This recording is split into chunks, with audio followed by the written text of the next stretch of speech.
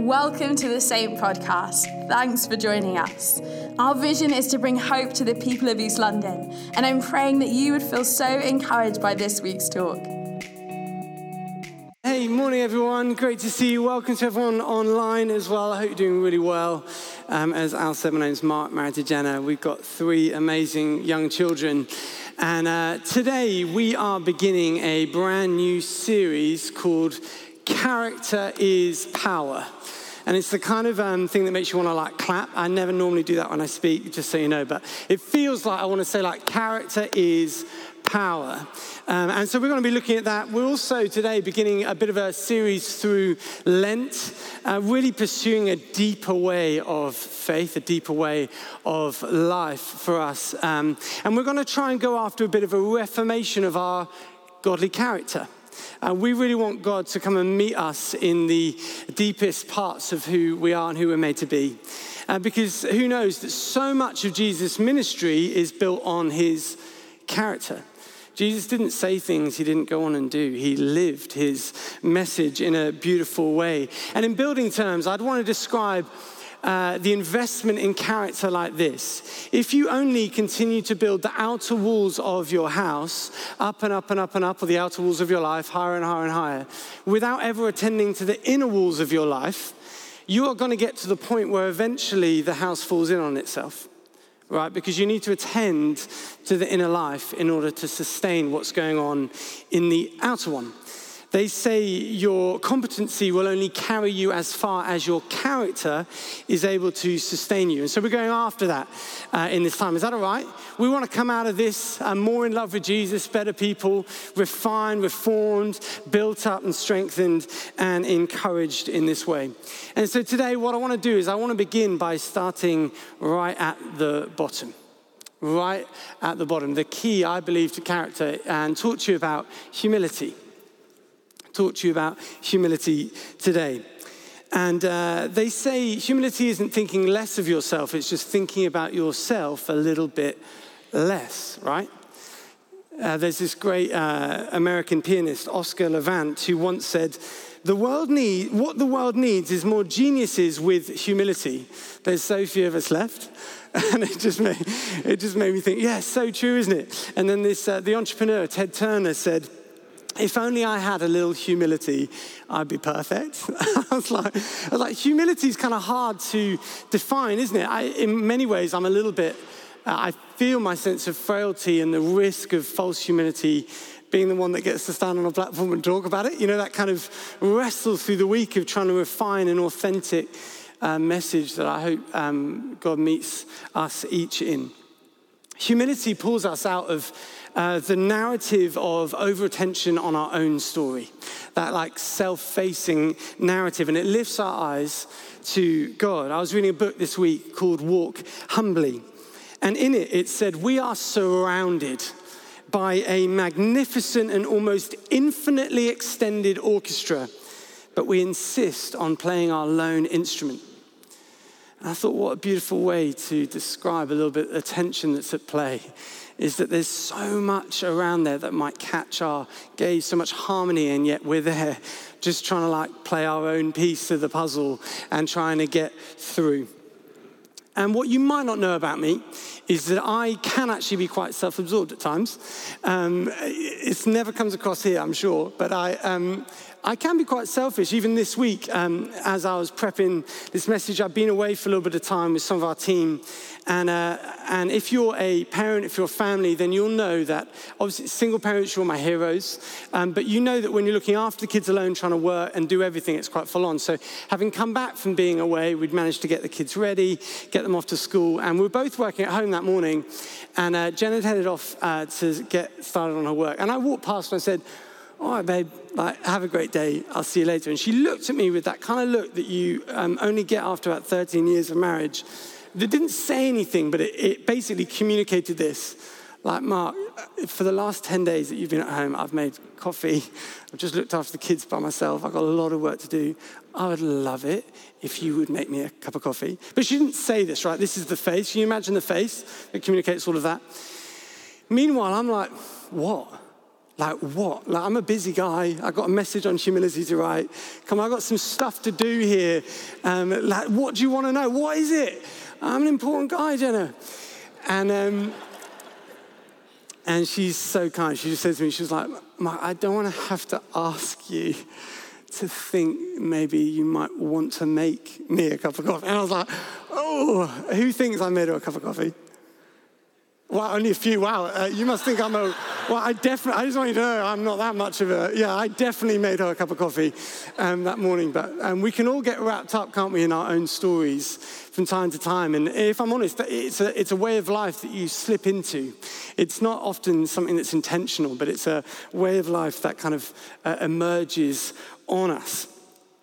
And if I just want to say, before you throw your stones at me, this isn't just me.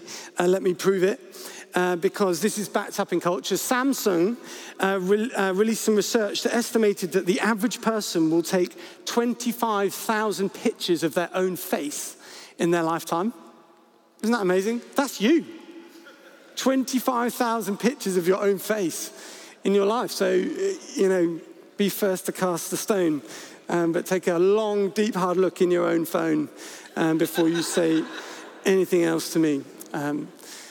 This author and pastor, Samuel Wells, described humility like this. He said it's the hallowed clearing in the forest of existence where wonder, awe, and gratitude meet, dance, play, and exult. And it's something I want to go after, amen? So to help us understand this, we're going to read a passage of scripture together in Philippians chapter 2. If you've got a Bible, you can open that up right now, turn with me, get out your phone, whatever helps you connect with the Word of God. And if not, you can follow along with the words on the screen and online. They'll come up for you up there. And just to set the context for us, the writer of this letter to the people in Philippi is a guy called the Apostle Paul. He's now been imprisoned for his own faith in Jesus, and he is writing from a Roman prison to a Roman colony and a church that's emerged in Philippi in this kind of deep, sort of seeped in Roman culture colony called Philippi. And in this letter, Paul is reflecting on the teachings and the ministry of Jesus. And he gets to this passage with this exemplary description of what perfect humility looks like. And so we're going to start reading from verse 1. Imitating Christ's humility, it says this. Therefore, if you have any encouragement from being united with Christ, if any comfort from his love, if any common sharing in the Spirit, if any tenderness and compassion, then make my joy complete by being like-minded, having the same love, being one in spirit and of one mind. Do nothing out of selfish ambition or vain conceit. Rather, in humility, value others above yourselves, not looking to your own interests, but each of you to the interests of the others. In your relationships with one another, have the same mindset as Christ Jesus, who, being in very nature God, did not consider equality with God something to be used to his own advantage. Rather, he made himself nothing by taking the very nature of a servant, being made in human likeness. And being found in appearance as a man, he humbled himself by becoming obedient to death, even death on a cross. And therefore God exalted him to the highest place and gave him the name that is above every name, that at the name of Jesus every knee should bow in heaven and on earth and under the earth, and every tongue acknowledge that Jesus Christ is Lord, to the glory of God the Father. Amen? Amen. Hey, just before we pray, I just wanted to show you this image that I found that I absolutely love. And it's a great reminder that there is no higher name than Jesus, except Dave. I love that. Jesus, no name higher unless you're Dave. And so, Dave, good on you. Well done. And let me pray, because I need help as much as I enjoyed that. So let's pray. Father, we just ask that in this moment you would meet with us, speak to us. Thank you that your word is a lamp unto our path, a light to our feet. And I pray, Jesus, that you just begin to speak and minister to us in the deepest way. In Jesus' name, amen. Well, for Roman people, I want you to know there's something very significant in society. It was called grades of honor in Roman society at the time. And the goal of this honor society was to try and progress through this honor society, to kind of ascend and rise to the top of it. It was something called the cursus honorum, or the course of honor. And what it depicts for us is this life of ascent, trying to get to the top. And ultimately, the picture I want to leave you with here, this cursus honorum thing, is that the ultimate picture would be to try and climb the ladder from the ultimate aim from being seen as just a human being, to climb and climb and climb and climb to the point where you are seen as divine, right? And so what people would hope for in honor society like this is that you get to the point where people would erect statues in your name all throughout the cities, and tributes to you around the nations in which you rule, and people would cry out to you, we worship you, we see you like God, you are a God among us. This was the aim of the course of honor, to not be seen merely as a human being, but to be seen and known as God. Think of Caesar Augustus or Alexander the Great. These are real leaders in Roman culture that saw themselves as God amongst the people. Now I want you to consider in the modern day what's going on in our world. Think about leaders that are leading out selfish ambition and vain conceit, and see where that leads you as they try and escalate and rise above every other to be seen as something they're not. It's a dangerous game to play, isn't it? To find yourself in a life of ascent. And yet what Jesus does is he redefines the course of honor like this. Verse 6, if you can bring it up for us on the screens. It says this. I've not got my notes. I need you to put the slide up. Verse 6, can you get to verse 6 for me? Next one.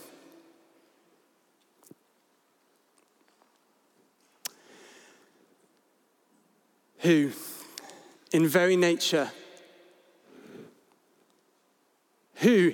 being in very nature God, did not consider equality with God something to take to his own advantage. Rather, he made himself nothing. This is what he did. He made himself nothing. He climbed down the ladder of honor. He made himself nothing. He humbled himself by becoming obedient to death, even death upon a cross. You see, friends, what Jesus does, he redefines the course of honor through self-emptying. In the Greek, in verse 7, there's this word kenosis that literally means to empty all of yourselves, make yourself completely nothing. Compelled by love and strengthened by his character, his humble character, Jesus reminds us today how good news this is. Because you and I have a God who is willing to descend and descend and descend and descend so that he might lift you up.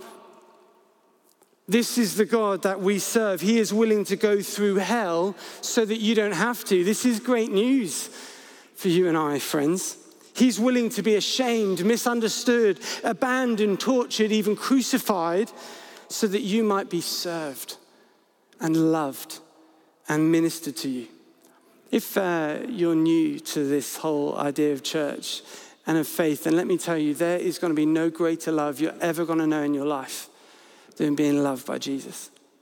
Because Jesus is the one that laid down his life for you.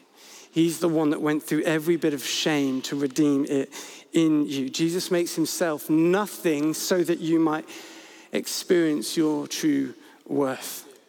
And it's so good for us to know this is the God that we serve.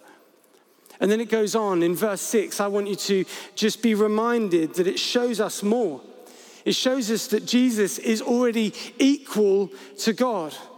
It says at the start, therefore, he didn't consider equality with God something to be grasped at or taken advantage of. No, it says that he saw it as an opportunity.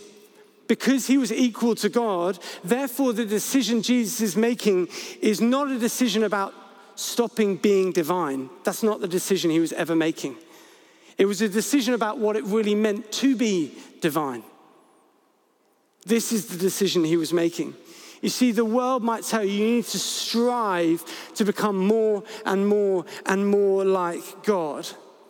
Whereas God himself says to us this morning, I will lay aside the world's glory in order to redeem you for heaven's glory. He's going to lay it all aside for you. See, Jesus is turning holiness on its head in our culture today. And so humility looks like this descending life. This is the theory I want us to grasp. Humility says, how can I get alongside those around me, or even perhaps beneath those that God has put around me, in order that I might lift them up, that I might encourage them. And if you're anything like me, you might be asking the same question, like, Lord, could you now help me lay aside the world's glory in order to pick up heaven's glory instead? Because this is not going to be a normal decision amongst us. It's going to take everyday effort, a recommitting to it. The challenge I want us to receive today is that God is redefining holiness and holy character in the service of others. So let me ask you, who are you serving today outside of yourself? There's nothing wrong with looking after yourself. Please hear that. I want you to look after yourself really, really well. But it doesn't end there. It's why I love worship. If I'm honest, it's why I need it every single day. It reminds me that he is God and that I am not.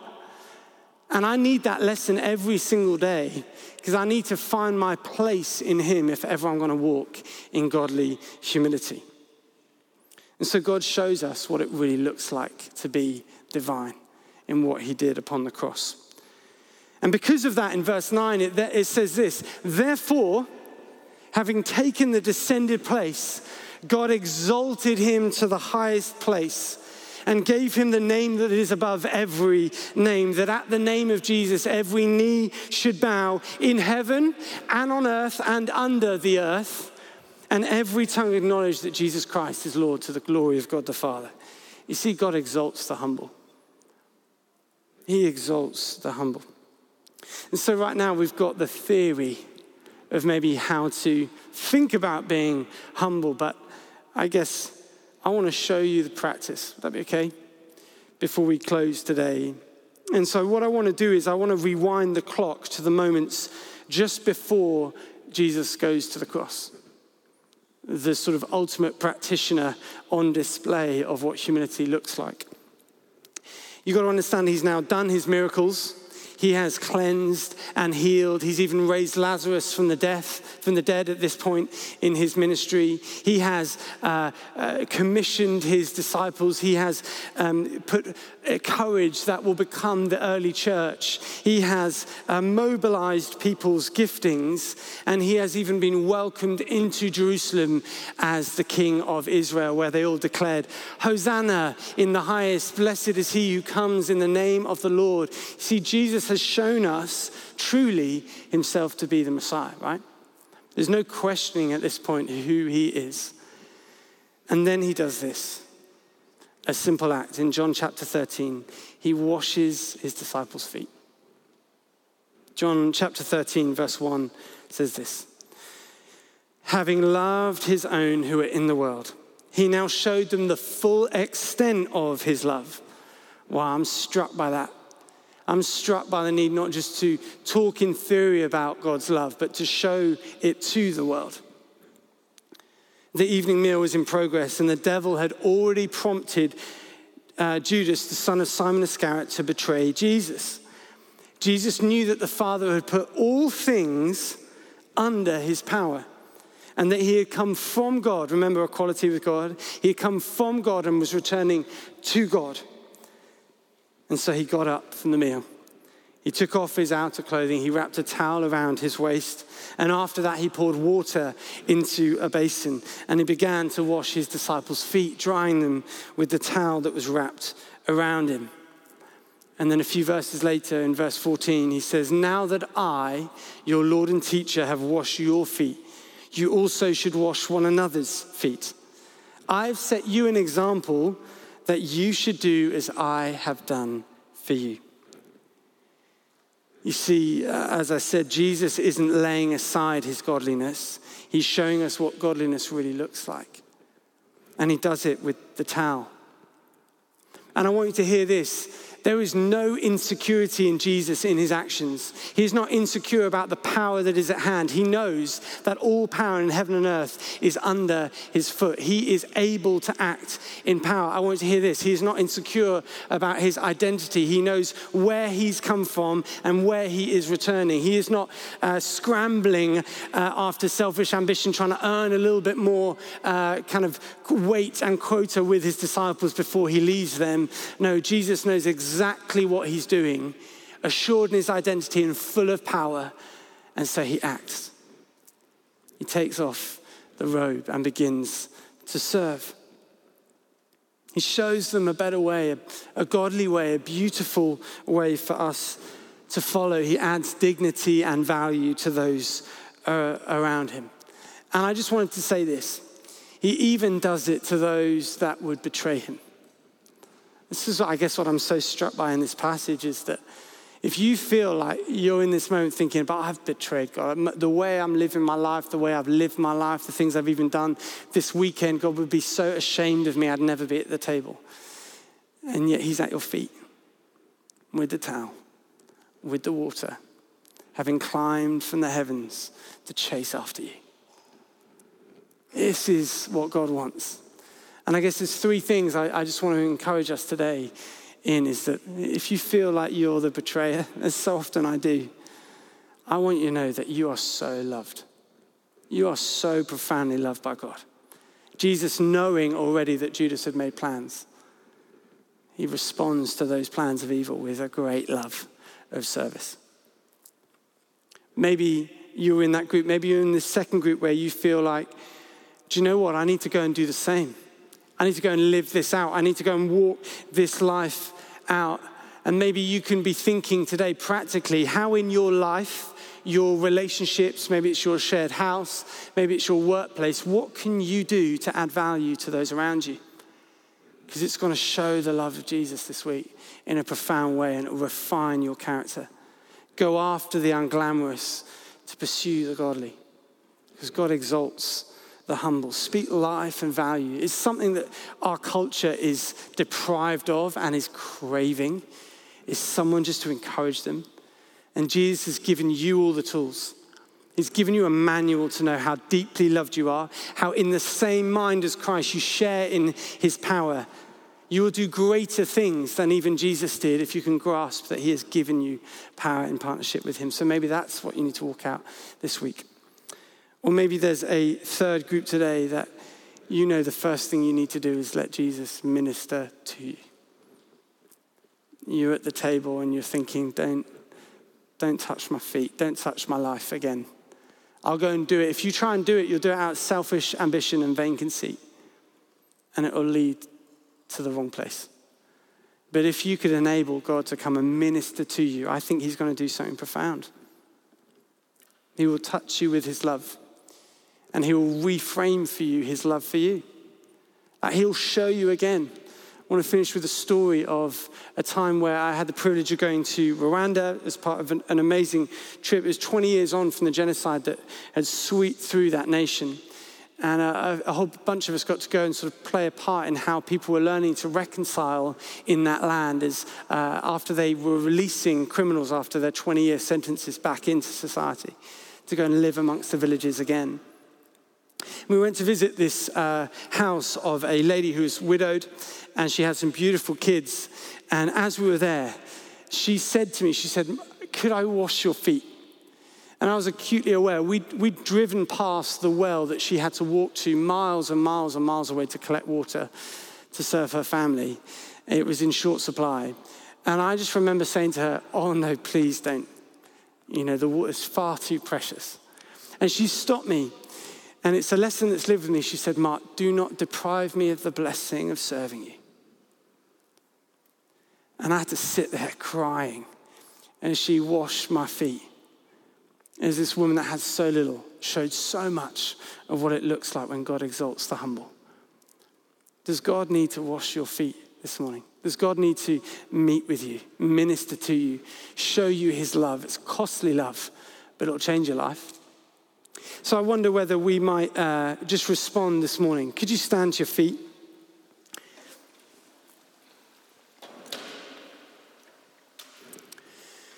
And we're just going to invite the Holy Spirit to come and do what only the Holy Spirit can do, and that's to just meet with us. In the times where we've betrayed him, in the times where we need to partner with him, and in the times where we just need him to love us. That's what we're going to invite him to do right now.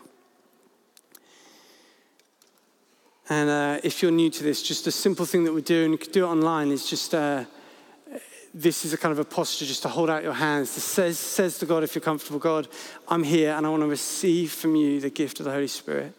It's the opposite of like our testament, try and get in. So if you're open to it, let's just wait on the Holy Spirit. It's a moment of quiet.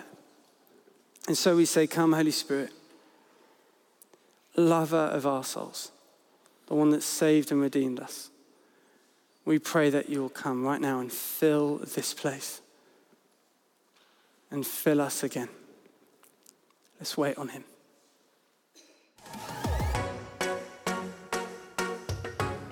Thanks for listening to this week's talk. If you'd like to find out more, give or connect with us, visit our website, saint.church. Have a great week and we'll see you soon.